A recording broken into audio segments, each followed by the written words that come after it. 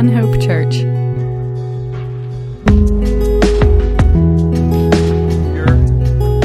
Worship the Lord together to praise the holy name of Jesus, to give praise to God our Father in the love and power of the Holy Spirit. And so we just pray this morning we would be filled with the Spirit, that we would learn from the Word of God, that God would teach us, that He would empower us, and as we leave this place today, we would be encouraged in our walk with Jesus and encouraged to share, the love of Jesus with others. And so let's go again to the Lord in prayer, and then we're going to continue as we talk about being a forgotten hero. And let's just pray, and then I'll give a little recap of where we've been on that. So, Heavenly Father, we thank you for your goodness to us, God. We thank you for your love for us. Thank you for bringing us together this morning. We do pray on this long weekend in our city that those who are traveling, you would give them safe travel. And Lord, that you would unite us together, all together in fellowship soon. We're thankful for the fellowship that we get to enjoy today. We thank you for believers in other places who love us and care about us and send us barbecue and things like that. So we're thankful, Lord. And Lord, and we remember, we just want to remember even now our brothers and sisters all over the world who are praising you today. And we ask that you would fill them and bless them, that you would keep them from evil, protect them, Lord, and may your gospel go forward in power all over this world. We ask it in your name, Jesus. Amen. Amen. Okay, so we've done this series on forgotten heroes. We looked at a lot of forgotten heroes in the Old Testament, the ones that are not, the kind of the common stories, like even if somebody had, never stepped foot in a church service before, a church meeting, they still may have, through Hollywood, have seen something about Moses or heard the name or something like that. So those weren't the types of heroes that we were looking at. We were looking at lesser known characters and what we can learn from them. Then we talked about our forgotten God, because it's easy to forget God in our lives and to put other things in the priority above God. And then we started talking last week about being a forgotten hero, the reality that most people don't get their name in history books, and even those who do, like very little is actually remembered or known about them. But what we do for the Lord impacts eternity, and there's an eternal fruit. There's an eternal fruit in that. And so, forgotten here, but remembered by the Lord, and there are people who will be thankful, for the work that we have done, in the name of Jesus. And that's something I think we just really come to grips with, that there are certain things in this world that we, we have to do, and we need to, to take care, for the needs of our families and for those sorts of things, and that's important, and we obviously have to do that, and all that we do that isn't sin, we can do for the glory of God and in the name of Jesus, and in that sense, you give value. You give an eternal value to the temporal things. I just want to be real clear on that. Like, you clean a toilet just to get a paycheck or just because it has to be done, there's not like an eternal value to that. But you do it for God's glory because you love God and you love people. That same act now carries with it an eternal significance. And that same thing is true no matter what sort of work that the Lord has you do. The problem, though, is when we start putting work above God and outside of God, when we separate those things out and we put above. And so, a person who's being a workaholic and doing it just to get more money, that doesn't have any fruit to it. But there's a when we're doing things what the Lord wants us to do and doing it His way and doing it for His glory, it gives significance. And so we have choices to make there of, well, like you can be doing the exact same thing and you get to decide whether that actually matters or whether it doesn't. Whether it matters or whether it doesn't. A lot of times it's based on perspective and attitude and who it's done for. And when we're doing things for the Lord, then we'll do those things in the right balance. And we won't overdo or underdo what we're supposed to do. Okay? So, we talked last week, though, about the priority as followers of Jesus to be on mission with Jesus to make disciples, to share the gospel of Jesus and to help people grow in their faith. That's our priority. That's our number one mission as followers of Jesus. And that's how we bring God glory. Share the gospel, make disciples. That has eternal fruit. Like you want, and here's the bottom line. You want to do something that you just 100% guaranteed has significance? Share the gospel. Share the word of God. Help disciple people, because even if it appears to you that it's not doing that much good, the scripture tells us that his word will not return void. There's power and purpose always in sharing the gospel, even if the ground is very hard. And you don't know when those breakthroughs will come through, so persevere. As we talked about in our study in Romans this last week in our house fellowships, persevere brings forth character, hope, and that hope doesn't disappoint because the love of God poured out on us. And so now this morning, I want to talk about a few other things that will help us to be forgotten heroes. So Acts chapter 2, and it's like, well, let's look at the beginning of the church. What was important to them, because they were given things to help them to be forgotten heroes. And again, this is just one of those realities. There are thousands upon, by the time from Acts starts, you got there's 120 in the upper room for prayer. And by the end of Acts, you have thousands upon thousands upon thousands of believers. Very few of their names actually make it into the book, just a handful. Most of them, we don't even know their names or who they were. No, they're forgotten. But there's only a couple, not forgotten by the Lord though, of course, but there's a couple though that we know more, like Paul. Why do you know Paul? Well, because he tried to destroy the church and then became its greatest missionary. That's why you know him. You know Paul. You may know Barnabas, Peter. There's a very few that you will know. Lydia, you'll know her. There's a few that you'll know. But most of them, utterly forgotten. But yet so important to us because, you don't know where your line of faith traces from. And who shared the gospel with who? Generation upon generation upon generation in the past. And there's going to be, now if you trace it back, there's going to be a link to the book of Acts.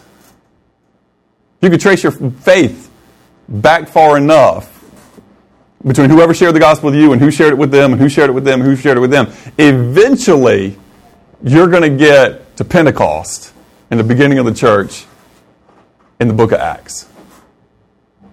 Eventually, you'll get there.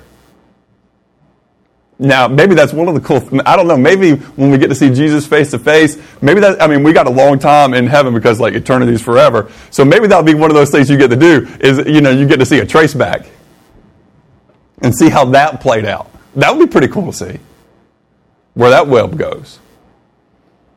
But let's look at some of the things here. So Peter, again, the one who had denied Christ by the fire the night that Jesus was betrayed, and who was restored by Christ, John chapter 20, by the fire on the shore of Galilee.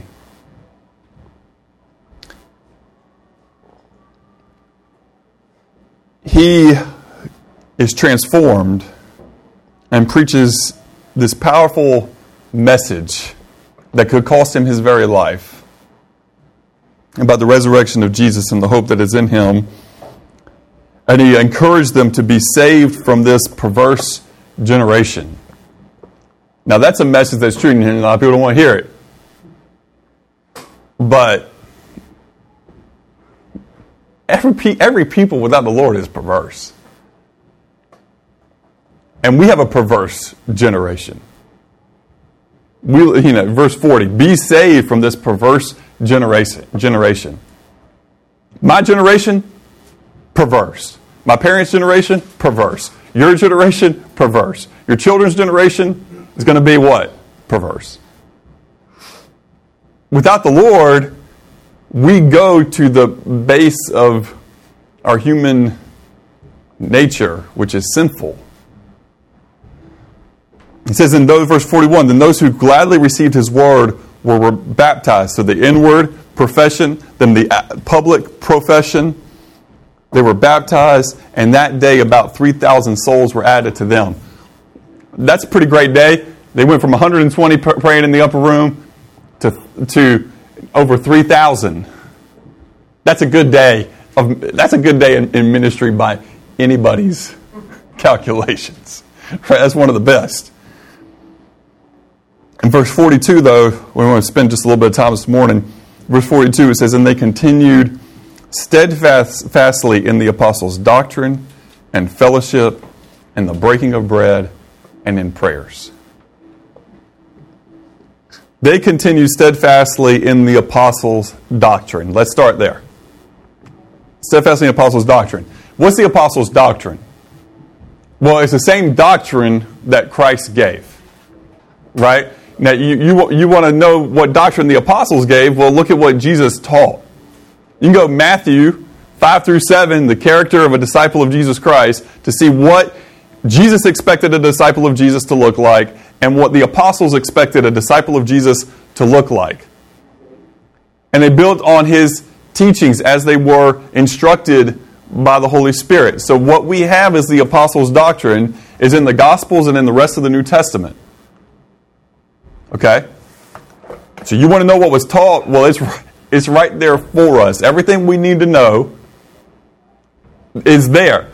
And now we can't disconnect the Old Testament from it because, hundreds of times in the New Testament, the Old Testament is quoted. And a lot of times, people now, it's kind of trendy or popular to say, well, we'll unhitch ourselves from the Old Testament. Well, we have to interpret it rightly in its context and know what applies to us and what, doesn't apply to us. What are examples for us and what aren't examples for us. But you can't just be like, well, we'll just mark that part out. If you don't have the Old Testament, guess what? You don't have the New Testament. If you don't have the law, you don't have the fulfillment of the law. So we have the whole Word of God. What does God want to tell us? Boom. Word of God. There it is. There it is. In the apostles' doctrine. Now this is really important because this is foundational. It's given first. They continue steadfastly in the apostles' doctrine. Why is that first? You got to have a foundation. Jesus said this at the end of Matthew 5 through 7. He says, "He who hears my word and does them is like one who builds his house on a strong foundation." You got to have a strong foundation to build your life on. The church has to have a strong foundation. Here's the beginning of the church. The church has to have a strong foundation to be built on. Our individual lives have to have a strong foundation to be built on. You know what we shouldn't build our lives on? Popular thought of the day. Trendy theology. Things that sound good but are contrary to the Scriptures. Things that sound good to our ears, like, oh, that's nice, I like the way that sounds. Don't build your life on those things because it leads to destruction. Another thing you can't build your life on, your feelings. Like, our feelings are important. Feelings are great. At least some of the time. But our feelings are wishy-washy. Our feelings are easily deceived. Just try this one on for size. There's a lot of people who are like, I really feel because God is good and loving, like everybody will get to heaven. That's a nice feeling. But it's contrary to what our God's holiness and His justice and what He's told us about Himself and how He views wickedness and sin. So that's a nice sentiment. That's a nice feeling. But it goes contrary to everything that is true and good about God. So you have to chunk that and go, nope. Can't do it. I feel that, how I want to sexually express myself is okay. My feelings with it. God knows better than our feelings. God knows better than our feelings. He knows that a lot of times our feelings are destructive. Because sometimes people, what people's feelings want to do? People's feelings want to murder people. People's feelings get full of rage and just want to murder people. You know what we need? The Word of God that says, don't murder. That's the Southern version of the Bible, by the way, if you haven't called it. Don't, with contractions and whatnot. Don't murder. Don't be murdering people. That's Southern version. But that's why we need the Scripture to tell us right and wrong and what God expects of us and to build a foundation that's built on truth. Be steadfast in the apostles' doctrines and fellowship. Fellowship.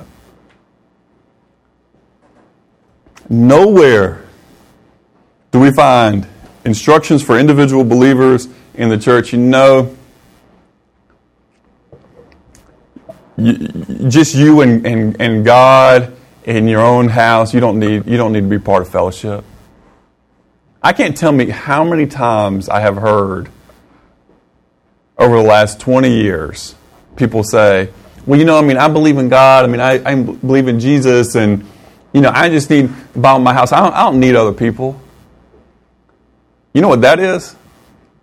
That's a lie from the pit of hell. Because that's a lie. You know what that lie says? Actually, what that lie is designed for is so that there's no accountability and no safety net and nowhere to catch you when there's temptation. Usually when people say that, they don't want accountability.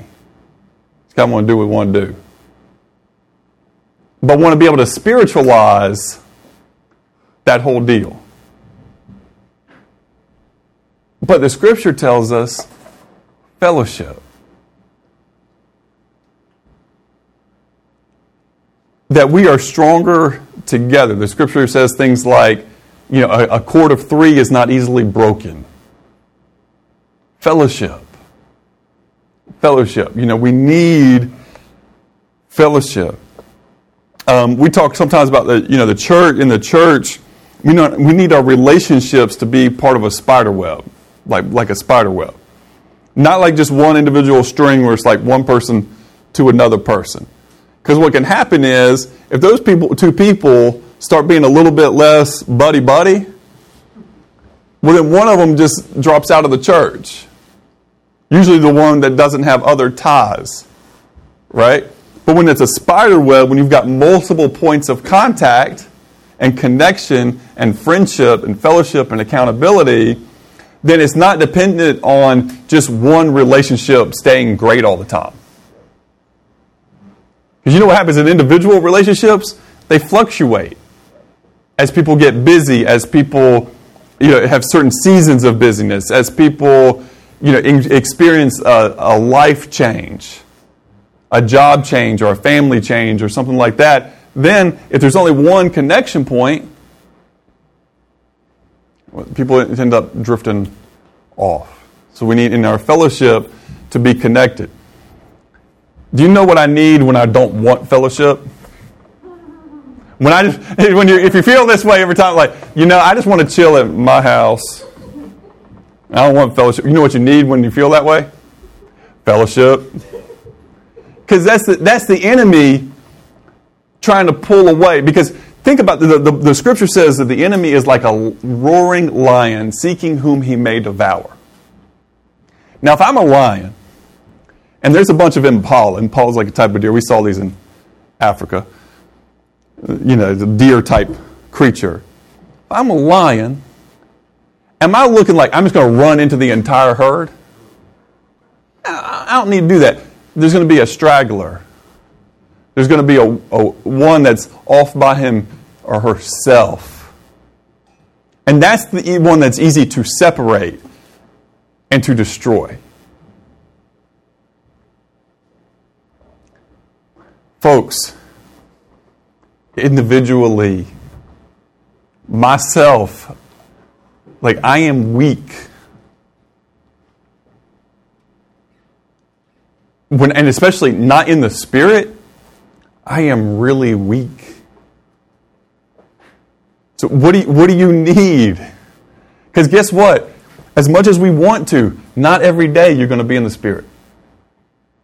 Not every day you're going to be walking in victory. We need fellowship.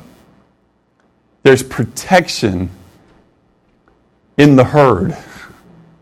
There's protection in the church of Jesus Christ. Stay closely knitted together so you can't be snatched off and your life destroyed. I've seen that result in all sorts of terrible things, including divorce. Don't do it. Don't buy into that lie. And don't allow anything to keep you from consistent fellowship. Whatever it is, it ain't worth it. When you count the cost, when you weigh it out, it's not worth it. Somehow, some way, you got to be connected. We got to be connected, and we need to make sure we're doing everything on our part that we can to help people to be connected. It's important. In the breaking of bread is the third one. Here we have breaking of bread. Okay, I think there's a couple different types of breaking of bread talked about in this whole passage. But here we have the breaking of bread. What did Jesus tell his disciples to do before he went to the cross? Do this in remembrance of me. Take this bread, take this cup. Now again, part of that is to keep us oriented. Yes, it's remembrance. Yes, it's thanksgiving. But it keeps us oriented to Jesus Christ being our priority. And that we come together to meet to Jesus. To meet with Jesus. To Him and with Him. And for Him. He's primary. All the rest of us, way secondary. We meet to Jesus. I mean, I just love for us collectively to have that mindset, even during the week. Man, can't wait for Sunday morning. You know why? We're going to go meet with Jesus. And we're going to remember Him. And we're going to, collectively, I get to talk to Him all the time in my prayers and in the songs in my heart, but together, I get to be with my people and talk to Jesus and worship Him and remember Him together. Breaking of bread. That bread in Corinthians, it teaches us, symbolizes the one body. We take that one loaf and, we break it, but we tear little pieces off of it, but it's one body. It reminds us we are one body. And that's just a privilege. It's a privilege that we have. We should be excited about that. We should be encouraged about that. That should be like, that should get us a little more pumped up than like the big game. Like yesterday, some of us got a little pumped up to go, chomp some gator. Right? We got a little pumped up for that. Get a little bit looking forward to. What I'm talking about there is anticipation.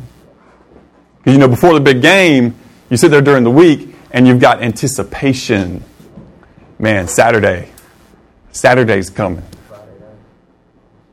All right, what time's it on? What we're going to have for tailgate? What we're going to do to be ready? Like who we watching with? Like all those sort of things, right? There's anticipation, preparation. So how about as the church, man, Sunday morning's coming. We get to meet the Jesus and preparation of heart. And could the Holy Spirit maybe this week request that song that we all need through me? Could the Holy Spirit this week give me a scripture that needs to be read that would benefit the rest of the body? Give me a testimony or a word, to share. That may be prepared. Looking forward to and prepared and ready to meet with King Jesus. And then in prayers. We see in the early church, we see in the life of Jesus a huge emphasis on prayer. So it's kind of like, well, if Jesus prays, then maybe that indicates something about...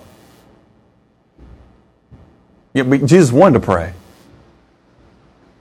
He's in communion with the Father. The Father, Son, Holy Spirit in communion, together. So, nobody was twisting Jesus' arm to go pray. This is what he wanted to do. Right? And in the early church, I don't think these people that are having this, experience with God, nobody's having to come and like guilt them or push them, for prayer. It's like what they want to do.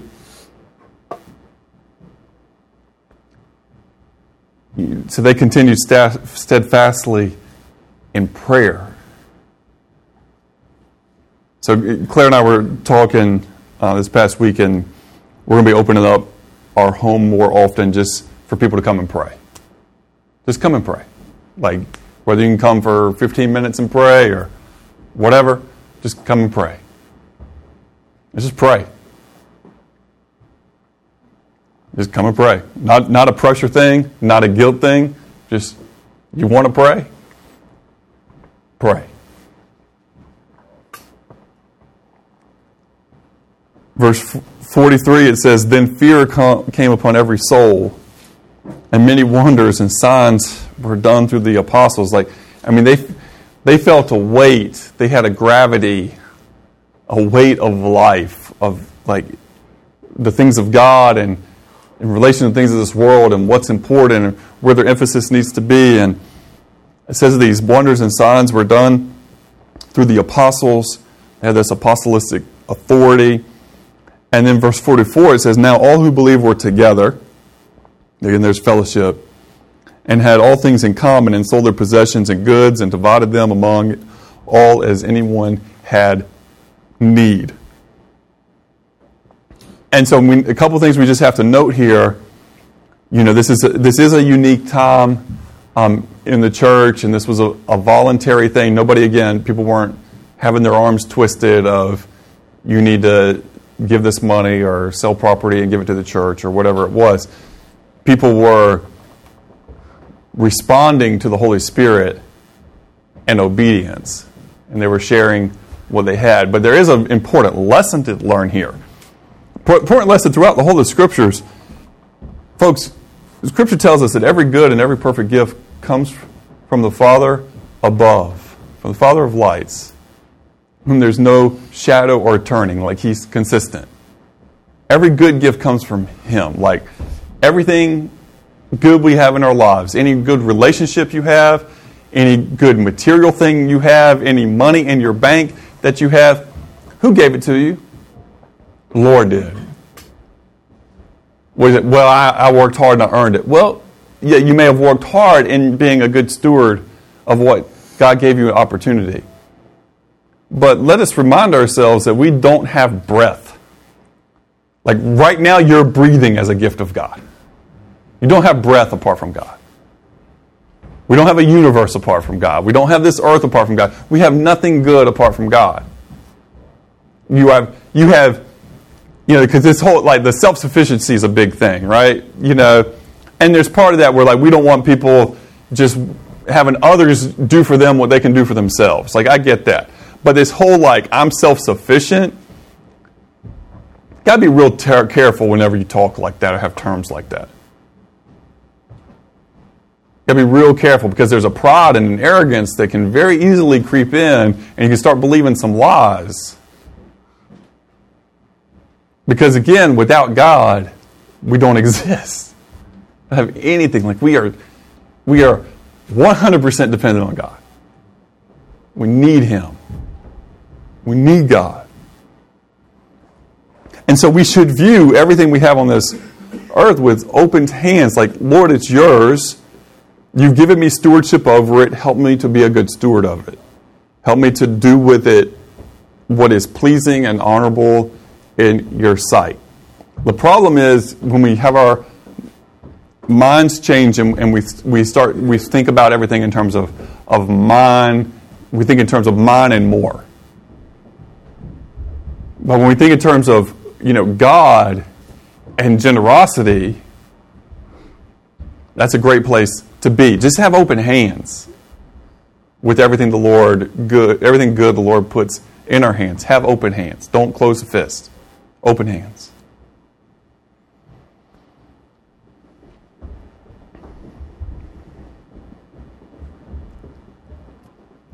So that's just important for us to still have that same attitude. I'm not saying that the practice has to look exactly the same, because I don't think that's putting in a law that God's not intending to be a law. But the attitude of the heart shouldn't look any different than what we see here. And if it does, then that's a problem in here with me or with you, as the case may be. Let the Holy Spirit do His work when it comes to that. And then verse 46, it says, so continuing daily with one accord in the temple, and breaking bread from house to house, they ate their food with gladness and simplicity of heart. So, we want to just note this, continuing daily with one accord in the temple. Because remember, there's over 3,000 of them at this point here in Jerusalem, and they haven't spread out to take the gospel everywhere yet. And in fact, it's going to take some persecution to get them out. Right? So they're together, and it's probably good that they're together for a period of time as they're building everybody up in their faith for what is to come. There's a certain time that is necessary for that discipleship to take place. And so they met at the temple, even though that the truth of the gospel isn't being shared by the priests, and they're not actually necessarily even, taking part. They don't need to take part in the sacrifices and in the other things like that, anymore. But there are huge, common areas there where they could, there's Solomon's porch, so these massive places that could, would be able to hold this number of people where they could meet together and pray and hear the apostles' teaching and grow together. And that was in a pretty public, it's in a very public place where other people would be going and hearing what's being said and seeing things. So it was a very public meeting and a very public testimony that they had in that case. But then it also says from house to house, so smaller groups. Now, the hospitality was really needed here because remember, a lot of these were, Jewish people or converts to Judaism who lived throughout a large portion of the world who came to Jerusalem for Passover. A lot of times they would come for Passover, and because they're not hopping on a flight to get back home, you're going to stay a while. Like, I'm just telling you folks, like, when it takes you months, and it takes you, or for some people, other people maybe hopped on a boat and crossed the Mediterranean, and it didn't take as long. But if you came from Babylon, you're not like, well, we were there for 3 days, and now we're going to take the next camel train back to Babylon. You're going to stay a while. Because so a lot of times what they would do is they'd come for Passover, and they'd stay until Pentecost was finished. There's 50 days in between. Okay? So, and what they were dependent on was the hospitality of other people. So I mean, there's a hospitality that's built into the culture, but there's a hospitality that's built into the early church. Because the believers from other places had to stay with believers who lived in Jerusalem before they headed back to what we call Spain, or back to Egypt, back to Babylon, back to Turkey. And so they would meet together, and they were sharing their bread from house to house. Again, they shared with one another, and they fellowshiped, together. And it says they ate their food with gladness and simplicity of heart.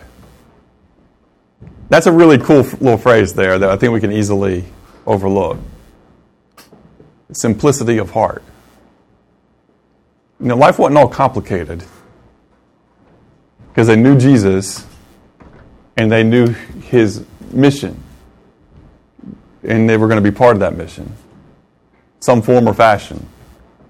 So life was simplified. And when Jesus is your priority, life is simplified. A lot of times we add in, I do this, guilty as charged, standing right here before you today, complicate matters. Make things more complicated than they need to be. Simplicity of heart. They had gladness. They were thankful, and they had simplicity of heart. I mean, they had a peace and with simplicity of heart is really, they had a peace and a purpose. Peace and a purpose. Praising God, verse 47, and having favor with all the people. At this point, that big persecution hasn't come. They have favor. They're genuine. They're genuine and they're generous. Now, sometimes the environment can change. It does here for the early church, where being genuine and generous can get you killed, get you thrown in prison, and get you beaten. Right? But at this point, the atmosphere is conducive. And it says, and the Lord added to the church daily those who were being saved. And that's important. It's the Lord's work. We participate in the Lord's work, but it's the Lord's work. It's not set up to where we get, too much credit when people are coming, to know the Lord. What do we need for people to come to know the Lord? Well, you have to have the conviction of the Holy Spirit. You have to have the preaching of the gospel. Scripture says, whosoever will, so you have to have that person humbling themselves and believing in Jesus. Like you have to have these multiple elements. The only part we have, pray. These are the parts we have. Pray and preach. Now again, when I say preach, I don't necessarily mean that in a formal, like what I'm doing right now. Pray and preach is, you just the words, it's easy to remember, pray and preach. Both start with P, pray and preach. But really the idea is you're going to pray and you're going to share. And that's going to look different in different contexts and different relationships, different scenarios, okay? But it's going to be clear, Jesus, his death and resurrection, the necessity of people to believe in him for salvation. But listen, folks, we need to remember the true church of Jesus is growing every day. Like, today, somewhere in the world, somebody, multiple people, are going to go from death to life. Like, there's a reason to celebrate every day, even if we don't know where, when, what, who, don't know any of the circumstances, don't know anything about it. You say, praise God, somebody was saved today. Like, I don't believe that there's a day that goes by with 7 billion people on the planet, as many true believers as there are out there sharing the gospel, and the Holy Spirit still working, God loving this world, that there's not a day that goes by. There hasn't been a day that I've been alive that somebody hadn't come to believe in Jesus. So there's always something to be thankful for every day. There's always something to be thankful for every day, because every day somebody somewhere has gone from eternal death to eternal life. From damnation to salvation. Like, that is a reason to be thankful. Man, I need to remember that. Like, tattoo that on my eyeballs. You know, or like on my eyelids. So at least I like see it when I close my eyes. So if I close my eyes at the end of the day and it's been a day of frustration, just be reminded, somebody got saved today. I mean, something. Because we get so, again, caught up on my here and now. So easy to lose sight of such a huge God. You know, earlier this week, and again, I'm trying to follow Jesus, but I struggle. You know, in terms of like, I can be distracted and things become bigger than they should be. So, you know, we have this little house that Claire and I when we first got married. Long story short, it turned into a rental house, and it's been good, and it's a nice little brick house with hardwood floors, and it's cute and everything. People like to live there. It's been really good. But I got a text earlier this week from Renner saying, she got one of these little vacuum robots, and it got stuck under the couch. And the reason it got stuck under the couch because the hardwood floor had like basically popped up in that area to make a inverted V. I mean, it's like this. I mean, it's like a 45-degree angle practically. It's bad. And several of the boards there are, you know, warped. I'm like, man, we just got those. It hadn't been very long that we just got all those floors refinished and spent money and everything, you know, everything else, and go under the house and there's problems and you can't tell where water's coming from because there's not an obvious leak anywhere. And so, you know, all week, my mind, anytime I'm not occupied with something, my mind's going, where's that leak coming from? Like, where's the water damage coming from? Like, what do I do? Got to do to solve that? We got to do this. We got to do that. We got to do this. We got to do that. You got to spend hours underneath this house with a scrub brush. I'm just going to go ahead and be real with y'all. There was this cat had climbed in, and like I guess it was old. I don't know if I should be saying this on public anyway. Here I'm recording, but this cat had climbed underneath there at some point in the past and died. Like, I think it was old, and like, because you know animals, like a lot of times they'll go off somewhere to die. They'll find a quiet spot, and so this animal had gotten into the crawl space and had died. And so, you know, I saw there, it's like, okay, I'm gonna have to cut the plastic out there. I'm gonna have to roll that, clean that up, or whatever, you know. But let me first go over here and scrub these boards. And so I'm in one of those, you know, like suits. So you can envision me now, like in the Tyvek, you know, suit thing or whatever, and goggled up and mask and, you know, gloves and spray bottle and, you know, sprayer and scrub brush and everything. And I'm underneath there and I'm scrubbing along and I'm moving along and scrubbing along. And then I look over and that cat's head is like 6 inches from my face. And I'm like, that's gross. We got to remember that he's there or whatever. So, all cleaned up now. But my point with that is just, they can, something like that can get hit, and then that's all you think about. Like, it dominates.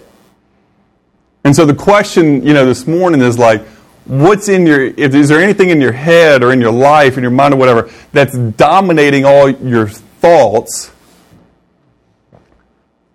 that takes us away from they ate their food with gladness. You might not be as hungry right now. They ate their food with gladness and simplicity of heart. Okay? They ate their food with gladness and simplicity of heart. You have, peace and purpose. Praising God. Excited about the church around the world growing in the name of Jesus. And that's where we have to ask the Lord, like, Lord, turn it off. Like, turn the parts that are so distracted off and, like, help me to focus on what's really important and to be able to put that aside and to trust you and to trust things will be solved. The reality is, whatever crisis, whatever problem you have, like, give it a few days. There's going to be a solution, or it's going to fade, or there's going to be, crisis. The worst part, even if it's a really bad one, is a couple of weeks. Hold on. Now, it's going to go ongoing after that, but the intensity of it is what I'm talking about there. The intensity of whatever you're going through starts to fade down a little bit unless it's of, the most grievous nature. But the things that pop up that bother us, like things in the category of the example I gave, it's not going to last. Like, the problem's going to get solved. Don't be dominated by it. There's other categories that are much deeper than that. I've experienced those. You've probably experienced those. Those linger. Still have to deal with them. Still have to keep focus on Jesus and move on over time.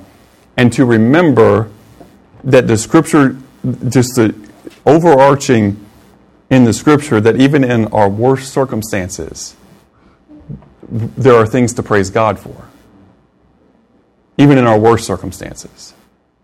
Even when it's really, really bad. Not like there's something wrong with the rental house bad. Things that are really, really bad. There's still things to praise God for. The Lord is adding to His church. Eternity. The Lord's adding to His church. Now, what we want to see is more of that, here in Athens. Pray for the flea market ministry. Pray for one another when you're in your classes. Pray for one another at your places of work, your places where you play ball, all the extracurricular things that you do, in your business, whatever it is. Who are the people there that God's put there to share Jesus with? Who are the people in the church you need to reach out to encourage, to be strong in fellowship?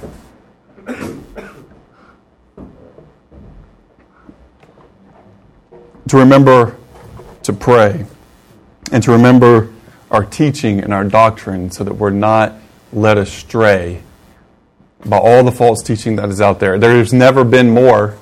That's another thing I think is true. Never been more false teaching out there, both within things that call themselves churches and outside in the world. There's never been more false teaching. There's never been, as much information available to as many people. There's never been more ways to be deceived. So we have to keep our doctrine steadfast, to know it, and to be able to defend it and explain it based on what the Scripture says, not on our traditions, not on our preferences, but on what the Scripture says. What does the Bible say? Whatever you experienced, whatever you felt, whatever else, it can't contradict what the Bible says. What does the Bible say? Question you need to keep go back and ask again and again and again. What does the Bible say? What does the Bible say? What does the Bible say? What does the Bible say? Go with that. You're not going to go wrong. Go with what the Bible says. So may the Lord help us to discern His Word and to use it well. as we should. But we want to see that. We want to see more churches started in this world. We want to see that school for girls in Tanzania, open. We want to see the work in Mexico expand. We want to see all those things. So pray them into existence. Pray them into existence. That's how it happens in the Scripture. You want to see it? Pray it into existence. Pray the vision into existence. Our God is listening. Let's pray. Heavenly Father, we just ask that you would help us to pray and to pray faithfully and to pray more and to pray about the things that you care about. And God, please help us to hear your heart for what we should do, and help us, Lord, just to let our hearts be known to you. We ask that you would hear us, God. And so we ask in the name of Jesus that your church in this city would grow. Both here at One Hope and everywhere that preaches your gospel. Lord, we pray for the flea market and all the people there who need you. Lord, we pray for the girls in Tanzania on that island, and we pray for this school to open soon. And Lord, we need you to do that. And Lord, we'd like to see so many more churches in Mexico and in Central America and around this world of places that need them. And we want to see places, Lord, where it's even illegal to preach your gospel, and we want to see the church there explode. And we're thankful, Lord, in so many places people are hungry and they're just begging for somebody to share your truth with them. So, Lord, raise up missionaries, we pray.